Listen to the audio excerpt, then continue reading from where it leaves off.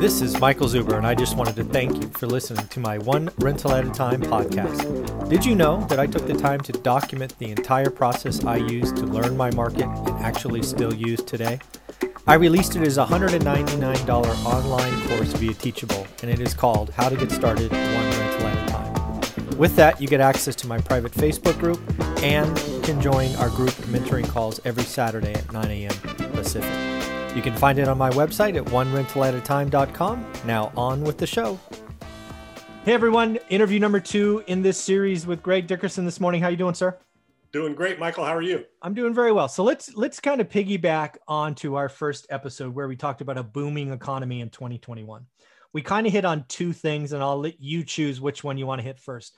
One, we had a discussion about when and if the Fed could raise. I said probably summer of 2022. You disagreed, so we can talk about that. And then we also talked about a little bit about millennials being impacted from the Great Recession, your and I's business model changing from the Great Recession. I'd love to talk about what do we think the consumer, what happens to the consumer? What did they learn in this crisis that we talk about next? So I'll let you pick either of those 2 topics. We'll hit them both in this interview. Yeah, let's talk about the consumer side first and long-term effects, because that'll lead into Fed policy going forward and how they can react. So I think what a lot of people have learned from 2008 and 9 and from now is, number one, the stock market. It's going to come back, and the Fed is not going to let it fail. Fed and Treasury will not let the stock market fail. That's first and foremost that everybody knows now. Don't bet against the Fed.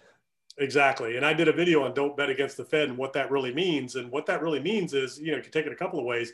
What it really means is the Fed with low interest rate policy is pushing you to risk assets. That's what don't bet against the Fed really means. But it can also mean the Fed's not going to let you fail, let Wall Street fail. So it's got a couple things, but it's really about pushing people into risk assets. But anyways, meaning equity, stocks, that kind of thing. Yep. But anyways, in terms of the long-term effects, so 2008 and 9, there was a younger generation that realized, and us as I don't even know what generation we are, but Gen X, Gen Xers, we now know that your equity in real estate is not safe. Yeah. That real estate, home ownership as the lifetime and all that is not guaranteed. It doesn't mean anything, and equity can disappear overnight. Values can drop instantly overnight. We saw that happen in 2009. It just shut off like a faucet. None of us thought that could happen. We thought it would, take a little bit more time. So we learned those lessons. And the younger generation learned that, home ownership ain't all that. Now, what's driving the push now is interest rates. It's cheaper or as cheap to own than it is to rent. So a lot of younger millennials are going into home ownership, not from a wealth generating aspect or a wealth building aspect, but just because it's cheap, got to live somewhere. So you might as well at least build equity. So at the end of the day, you got something that's paid for if you're living there, but you can do the math and the charts and the research. It's all out there. If you compare the amount of money you put down, taxes, insurance, maintenance, all that stuff of home ownership compared to renting, or compared to any other investment, if you put that money into the stock market or whatever, it's not a good investment. Now if you buy low, sell high, add value, there's always, caveat, but in general, if you buy at the peak of the market right now in your average neighborhood where you can't double the price of your house by distress, you're paying market value, that's not going to double, triple exponentially over the next 20 to 30 years, potentially based on what we've seen over the last 10 to 15 years. Yeah. So I think there's a lot of things in there that the consumer is learning. And again, like you, I'm thinking about the millennials, right? They were scarred by the '08 crisis. They've really sworn off real estate ownership for quite a while. There's some numbers out there that kind of show that started to change in like 2018, right? Because many of them are in their 30s now, right? So one thing that I do believe happened in this crisis that will continue is the millennial, like you say, is appreciating home ownership. And it is a cost benefit analysis, right? There's plenty of articles about people saying, hey, I could rent in the city for $4,000 shoebox or live in the suburbs for $2,000 and have space, right? It's cheaper, right? Economically, but also there's a quality of life aspect that is just hugely more important. And I don't think that changes. I think the more millennials that trade a $4,000 shoebox for a $2,000 home, they're going to tell their friends, and that I think that momentum has started, and it's too hard to stop. So I think that continues. Would you agree? It is. And they're getting older. They're having kids. They need Yep. more space. So, it's always going to be a transitional thing. And, Grant Cardone and I, talked about this when I did that interview with him. Yep. And he was asking me what I thought about the future of single family home ownership. And I said, it's a constantly recycling thing. You had a renter generation coming up, but they're all young in college, taking jobs, moving around the country. Yep. And then they get married, they have kids, and then they need more space. So they transition out. There's another generation coming behind them. And then what about the seniors? The seniors that are retiring, my mom's one of them. Just talked to her last week about this, selling her house. My father died a few years ago. She still, has 10 years, maybe 20 years of life left. So sell the house, move into an apartment. So she's going to become a renter, and maybe needs long-term care. But what the trend there now, here's a long-lasting effect of coronavirus. More seniors are not going into senior living now, and they're staying at home and doing at-home healthcare, which is what my mom's looking to do part-time. Nice. To go in and help people that don't need like medical, but just general daily living assistance. So that's a bigger, trend where people are going to want to stay in their houses or even rent single family homes in order to, not go into a senior living facility because of coronavirus. So I think that generation has been largely affected in terms of that decision and other families around it, not wanting to put, mom and dad and grandpa into a senior living facility. So it'll be interesting to see how that goes, but it's kind of a constant thing, right? Between that, and we're holding around 60% of the country is, home ownership. More like 68, but yeah. 68 now. It's almost 70. Yeah, that's right. Almost 70% of the people in the country own their own home now. Yeah. And, that's kind of a trend that I think that's actually ticking up with the interest rate environment. It is, absolutely. Yeah, I think that really could hit 70%. The record's 71 back in 06, but that was a very fake. I mean, basically you took 3% of renters who should have never left, moved them over, then they went back. So, but I think we can get to a legitimate 70%. Probably in the next 18 to 20 months, assuming rates stay low. A couple other things that I think are changing is businesses, right? I was in sales for a tech company. I believe this is true for most sales companies or sales roles in companies. I used to travel 100, 200,000 miles a year on airplanes. Yes, there'll still be some of that business travel, but I don't think business travel gets back to 2019 peak anytime soon. It's cheaper to do Zoom calls. It's you can just do it differently. Oh, by the way, I also think businesses are leaving high tax states like California. It's why San Francisco's in so much pain, and they're going to get rid of the huge office and they're going to go to lots of little silos, right? The whole, you have a desk, you have an office, I think changes for many companies, and oh, by the way, it's more profitable, right? You lower cost by doing that. And again, back to the millennials, it's better quality of life. Right. You can now. Well, and it opens up for a business, a workforce that's global. Absolutely. So you no longer have to require, hey, you got to live here. Now I can hire somebody anywhere, Australia, Canada, Singapore, Costa Rica, whatever. Yep. Yeah. India, Philippines, high, quality talent people.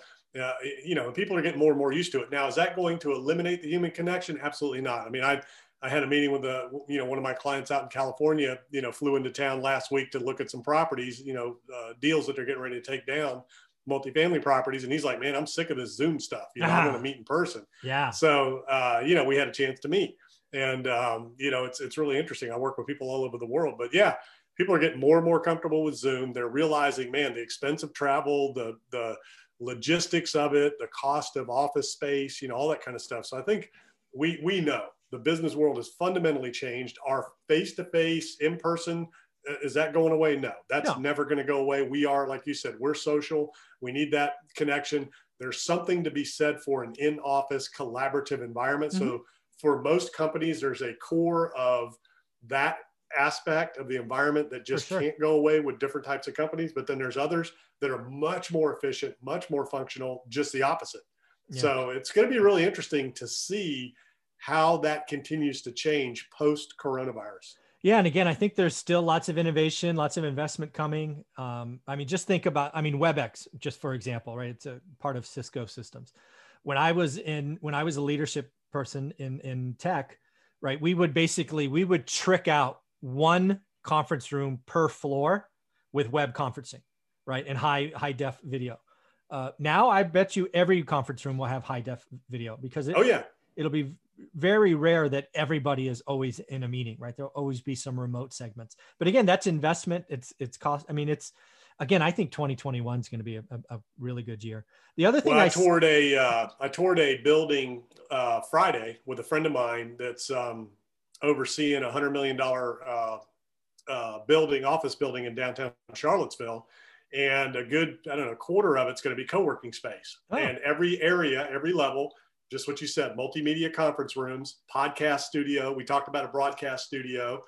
So man, you got to have a video broadcast studio where you come in and do like, these types of shows and have a little touch board and all that. So, they're going to be open in 2021, but, unbelievable co-working space, 200 seat auditorium, multimedia, the whole 9 yards, and then, different collaborative individual environments, open space. Yeah. It's going to be really, really awesome. And it's the center of developing entrepreneurship is what the building's all about in Charlottesville. And, it's, so yeah, to your point, I mean, that's the trend. Now here's a business model that I think is going to be killer as soon as this is over and the world opens back up, is conference business.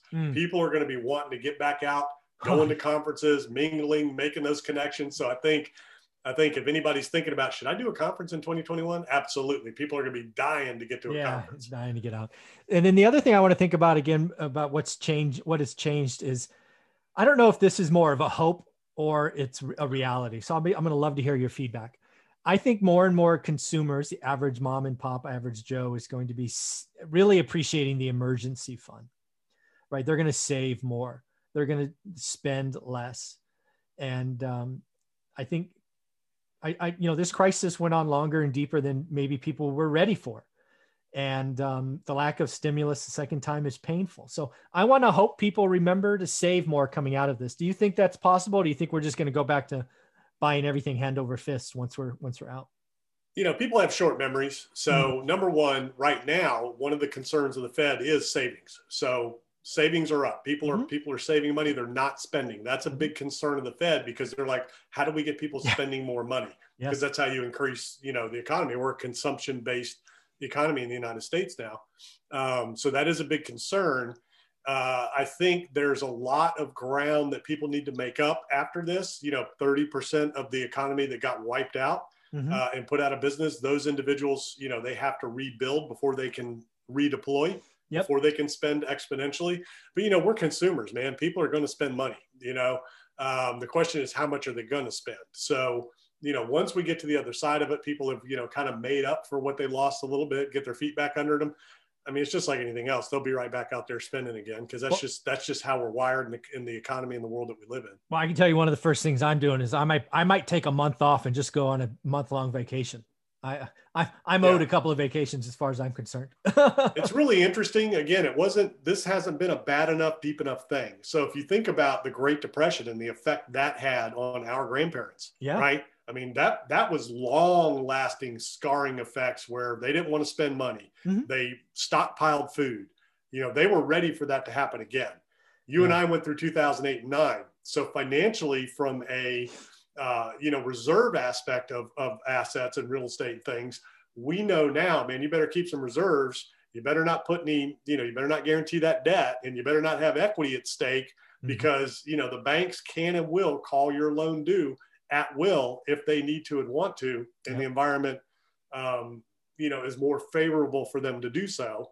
So, we learned that, but, and that's something that's going to stick with us. And then when you look at this, this just hasn't been the kind of thing that's going to be, I think, permanently damaging to people, because it hasn't been that bad overall. I mean, it's been bad, but people have died, don't get me wrong, but it's not like the Spanish flu where the people were dropping in 24 hours and you had millions of people dying.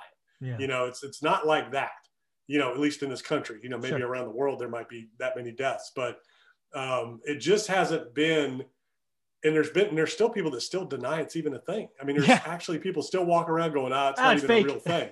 They're making it up. It's just like, I don't know. I think almost everybody now knows somebody who's come down with the virus. I think it's at that point now. Yeah. I mean, I actually know somebody that was on a ventilator for 5 days. So I think I don't know anybody that went that far, but I know people that have had it, and, different levels of, issues with it. So I think now more and more people are realizing, well, the virus is real, but it's not that dangerous. So this is not behavior altering like those other events are. So I think people, once they're back out again and, you know, the lights are on and everything's good and they're making money again, I think they're just going to, you know, Cool. people are do what they do, you know? Yeah. Well, let's talk about that. That's actually a great transition because, again, one of the things I said in our first video today is that video was all about a bang up or growing 2021. And I actually put out there that, you know, I think the Fed's going to be put into a corner and have to raise rates by the summer of 2022. So call that late Q2, early Q3, 2022. So that's, what would that be? 7 quarters from now. Yeah. And you're like, nah, Zuber, too early. Not going to happen. They can't do it. So let's talk about that. Cause again, I think they're going to have to. I think right now they're 0 to a quarter. It's kind of back to their Great Recession levels. I think they've got to go. I think they've got to get the federal funds rates to 1%. And it starts with a quarter jump in summer of 2022. Yeah. So what do you think? You know, the problem with that is the economy isn't back. It hasn't recovered. And every time the Fed tried to raise rates before the coronavirus, you know, the market started selling off. The economy came to a standstill. You know, the two things that will kill the real estate market dead in its tracks, like it did 2008-9. Number one is interest rates. Totally. Number two is funding. Yep. If you can't borrow the money and the interest rates are too high, you know, interest rates will affect values. But if you can't borrow money, boom, done. Without the money, there is no deal. So if the Fed starts raising rates, that's going to trigger, and a lot of these loans are interest only. That's going to trigger a lot of defaults. It's going to, so they know that. They know that, hey, it's not just so let's just round that out. It's I believe most residential loans are not interest only. You're referring. I don't know what that number is. You know, it'd be interesting to know how many of them went short-term interest only, but I know most commercial is short-term interest only. Short-term meaning, you know, 5, maybe 10 years. Yeah. Residential, I don't know. I mean, you would think that they would lock into 30-year, but it'd be interesting to know what that statistic is. And I'll look it up for next time. I'll look it up. Yeah, that'd be interesting to know. But let's assume it is. Yeah, let's assume it is long-term. So it's not really going to affect your existing loan that you locked into, but it's going to affect the value of your property now when you want to go sell. Totally. So now you're not going to be able to sell. So that triggers a whole nother issue, you know, down the road as rates raise. But the biggest issue is the stock market. That's where the majority of, you know, the baby boomer wealth is held, you know, is in a lot of them have money in the stock market, and, you know, the Fed has to prop that up and has to keep it going. So they're kind of being held hostage by the market right now. So they're going to have to make a decision. Do we let that tank in order to raise rates? Do we let real estate value? I mean, that will cause, that would cause depression. Really? Yeah. I think so. So I think there's a couple of things I want to just go in there. One of the first things that would happen if rates went up, and I'm not talking up like double, I'm talking from 3 to 4%, right? We're talking 30-year fixed residential, right? So let's just assume the average it's actually 2.8. Let's just call it 3, and it goes to 4%. One of the things that definitely stops is transactions, right? Are we talking within a year? No, yeah, I'm talking by the summer of, actually, I'm only talking about a first bump. So to go up from 3 to 4%, let's just call it the end of 2022. So what's that? 4, 8, 9 quarters from now. That would definitely stop transactions, because what's happening now is people are getting, you know, 3% loans and their payment is $1,200. And usually what happens is you move up, right? You go from that first home, you're a move up buyer. But if you're a move up buyer and you spend an extra $100,000, but your rate also ticks up, you get a double whammy. Right. So I think what happens, to your point, is transactions stop, because you suddenly look at your house and go, hey, I'll just paint it. I'll add tile. I'll do this. I'll do that. And I just won't go get that next home. So you're right. I think if rates go up, transactions fall off a cliff. Yeah. And it becomes cheaper to rent. So at that point, you know, that decision, and it's probably that 4% threshold. Number one, it's a mental threshold. It's kind of like $3 gas, you know, where you're at, probably $4 gas. You know, out here it's 3. If you're below 3, you're okay. You get over 3, that changes people's behavior. Interesting. So interest rates, it used to be 5%. Yeah. The closer you got to 5%, that's when the market, real estate market, single family started having issues. Commercial, you know, multifamily is different, you know, because that's just a different animal. But single family, you know, that was the threshold. Then it was 4. Now it's 3. Yeah. You start getting over 3%, boom, it's going to fall off a cliff. You get to 4, that's Armageddon in the single family real estate market. Yeah. So the other thing that's going to reduce values by 30 to 40%, going from where we are now to 4%, 2.75 to 4 on a 30-year fixed. That devalues your property about 30% based on what the affordability factor of the payment. Yeah. I'd have to do the math on that, but yeah, it certainly reduces the value for sure. I mean, like for like payment is what you're referring to. So yeah, totally get that.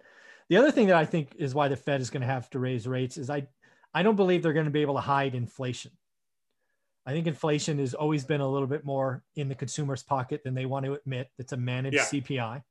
I don't think they're going to have a chance to fix it. We've already seen it in lumber, right? It's causing Pulte homes to slow production, right? Because they're like, hey, that's a short-term blip. Let the supply chain come in. But if 2021 gets going, I believe we're going to see inflation in labor. Yes, labor, right? Just think about that mall conversion, all these things that need to change, that need to hire people. Think about healthcare. Healthcare is going to need the whole, like your mom, right? The whole at care for elderly. I mean, all these things are going to be changing. It's going to be very disruptive and people are going to have to get retrained. But the outcome of this is employment gets better. And I think wages go up. And if wages go up, I mean, that's the boogeyman for inflation, because then everything goes. But that's, I might be, maybe my time horizon's too short, certainly. But again, I'm pretty excited by it. It would take a lot more than just a booming economy, because we were already there. So we were already there pre-coronavirus. Wages were not on pace with housing. Wages were not going anywhere. Yep. It was, that's the whole thing. Housing's gone up, rent's gone up, all that, but wages haven't. And that's what I tell everybody in the world of renting, single family, multifamily, whatever. You're going to reach a point of where people are going to push back. You can only charge so much. People are only making so much money. Yes. Their incomes have not gone up in relation to increasing housing costs. So, once you hit that point, people just stop spending. They just push back. So it's going to balance itself. The only way you're going to get real inflation at the consumer level, which is what the Fed has not been able to do so far, is you got to put money in everybody's pocket, everybody. So what you just said, when are people going to stop saving and start spending? If all of a sudden the Fed just loaded your bank account with all the money you lost during coronavirus and then some, well, you're going to go out and spend it. But until that happens, not only do you need to make up for what you lost, but you need to add what you would have exponentially gained as well, which means double. So if you're in a business and you lost, you had to close and you lost your $100,000 income, that means they got to give you $200,000 for you to go out and freely spend at a level that would create inflationary demand. The only reason lumber is up because it's a speculative play because of the housing market. It's an asset. So we've got inflation at the asset level. Lumber's a commodity, just like oil, just like gas, just like gold. These things are, commodities that are it's all speculative bubbles right now. As soon as the housing market slows down a little bit, which if interest rates go up, housing market slows down, there's no more demand. Labor is another big one. We already have a labor problem. We already had one going into, coronavirus. Yeah. The only thing that could really affect that and create hyperinflation there would be a universal base income or guaranteed jobs program. That would create hyperinflation at the labor level, because if the government starts hiring everybody who's out of work right now, 30% of the population or whatever it is, or the workforce that's able to work, and starts putting them to work at $15 an hour, now the private sector has to compete with that, to get them back. Yeah. So that, and laborization. So if you get a blue wave, or unionization, if you get a blue wave, what's that all about? Unions. So you start getting unions everywhere, boom. Now you got hyperinflation at the labor level. What does that do to the economy? Bam, tanks it, because now you can't produce goods and services because you can't afford to. People won't pay. So at a point, consumers will push back and go, $100 at Burger King, I ain't going. Right. $50 at McDonald's, sorry, we're not going. We'll grill burgers at home. You know what I mean? Yeah. So unless those incomes increase exponentially across the board and everybody all of a sudden gets a bunch of free money put in their hands, you're not going to see consumer spending spike to a level where you can have any kind of real inflation. You've got it at the asset level because that's where the money's going. Yeah. So in your opinion, the Fed is on hold. Do you think they're on hold for 4 years? 3-4 years? I don't know. I don't know how long, because, it's going to take the ability and the appetite to let the market fail and tank. Okay. Real estate and the stock market. And it's the only thing that has kept both of them going since 2008-9 is QE and monetary policy. So you think it could be like Japan, where they've been basically on hold for 30 years or 20 years or whatever it's been? That's the only examples we have are those types of countries with that type of a situation. And again, we've been doing QE since 08-09. Yeah.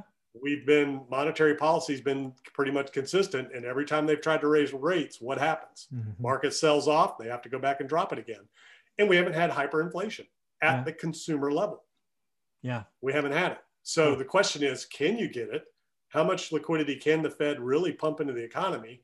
And it's not going where it needs to go in order to create inflation. That's the problem. Yeah. Very cool. So the question is, what if they go spend money on infrastructure? Okay. Mm-hmm. We had that conversation once, and they start building roads and bridges and buildings and this and that. Now that could potentially create inflation at the consumer level, because you're hiring people, putting people to work. The problem is we don't have the workforce. Mm-hmm. So if you wanted to hire everybody in the country right now and put them to work, there aren't enough people out there apparently, able to do that to where we could create that kind of a situation. You have to start bringing people in. Yeah, well, that's actually one of the things that I see being inflation related, because again, it's back to you've got to compete with someone, right? The labor force is out there. It's just more people are employed, but how many are underemployed? How many are employed part-time? Right? Are they employed in the right place? Right? There's this whole geographical spread, right? There's maybe people are here and they're not there, and there's a lot of transitory data out there, but yeah, well, that's where we came pre-COVID, right? What was the unemployment rate? Was what, 3.5%, 6%, 3.5 pre-COVID. So I mean, we were already there. Yeah, but again, I go back to I think that is one thing that is structurally changed. I'm going to call pre-COVID kind of the old economy. We were getting incrementally better in lots of places. Now this 18-month crisis or whatever it's been, I do see the economy being fundamentally different. It's going to be disruptive jobs. Some industries are going to go away. Others are going to come in.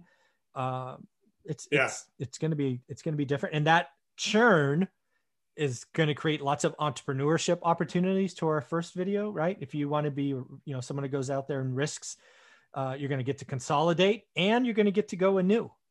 It's going to be fun to watch, I think. Yeah. Well, if you're out there right now and you're listening, start a plumbing company, electrical company, HVAC company. That's Absolutely. Where the big money is in construction right now. There you go. Well, thank you for that, man. This has been fun. Thanks.